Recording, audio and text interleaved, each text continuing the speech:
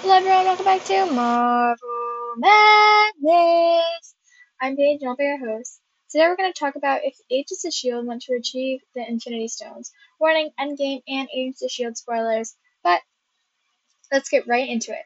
So we know that there were three teams. Team 1 had Iron Man, Captain America, Hulk, and Ant-Man. Team 2 has Black Widow and Hawkeye. Team 3 has Nebula and Rhodey. So for the agents, we have Coulson, Daisy slash Quake slash Sky slash whatever. We have May, we have Hunter, Bobby, Mac, Yo-Yo, and Fitz, and Simmons. So our first team would probably have Bobby, Hunter, Mac, and Daisy. The second team would probably have Coulson and May. The third team would probably be Fitzsimmons and Yo-Yo. So Team 1 would go to New York, Team 2 would go to Vormir, and Team 3 would go to space. So sadly, May or Coulson would have to sacrifice themselves. Coulson would probably go ahead and throw himself off Vormir before May even had a chance to think. May gets back with the stone, and after they bring half the universe back, they build another Coulson. Now we have the New York team, aka Team 1. So Daisy would deal with Doctor Strange, the Master Bulb person. I'm sorry, I forget the name.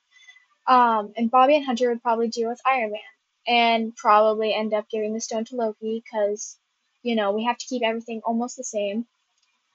Because they'd probably be like fighting, blah blah blah blah, and they'd end up giving the stone to Loki. So yeah. And so then Team 3 would go to space and Thanos would not be able to track them because he can only track Nebula.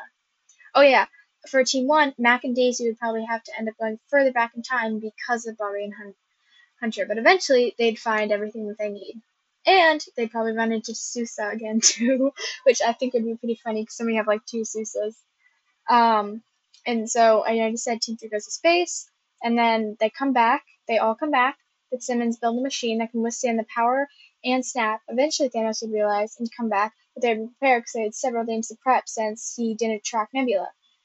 Um, Also, they didn't have any inside people, as in Thanos didn't replace any of the agents, so that never happened. And they have several power people, including Inhumans, as in Daisy, Yo-Yo, and a bunch of other ones, and Korra-ish, depending on which season we're talking about. And yeah, also the Avengers would probably pitch in if it was kind of that big of a crisis. But yeah, that's what would happen if they sent the Agents of Shield to get the stones. I'll see you guys next time on Marvel Madness. Bye guys.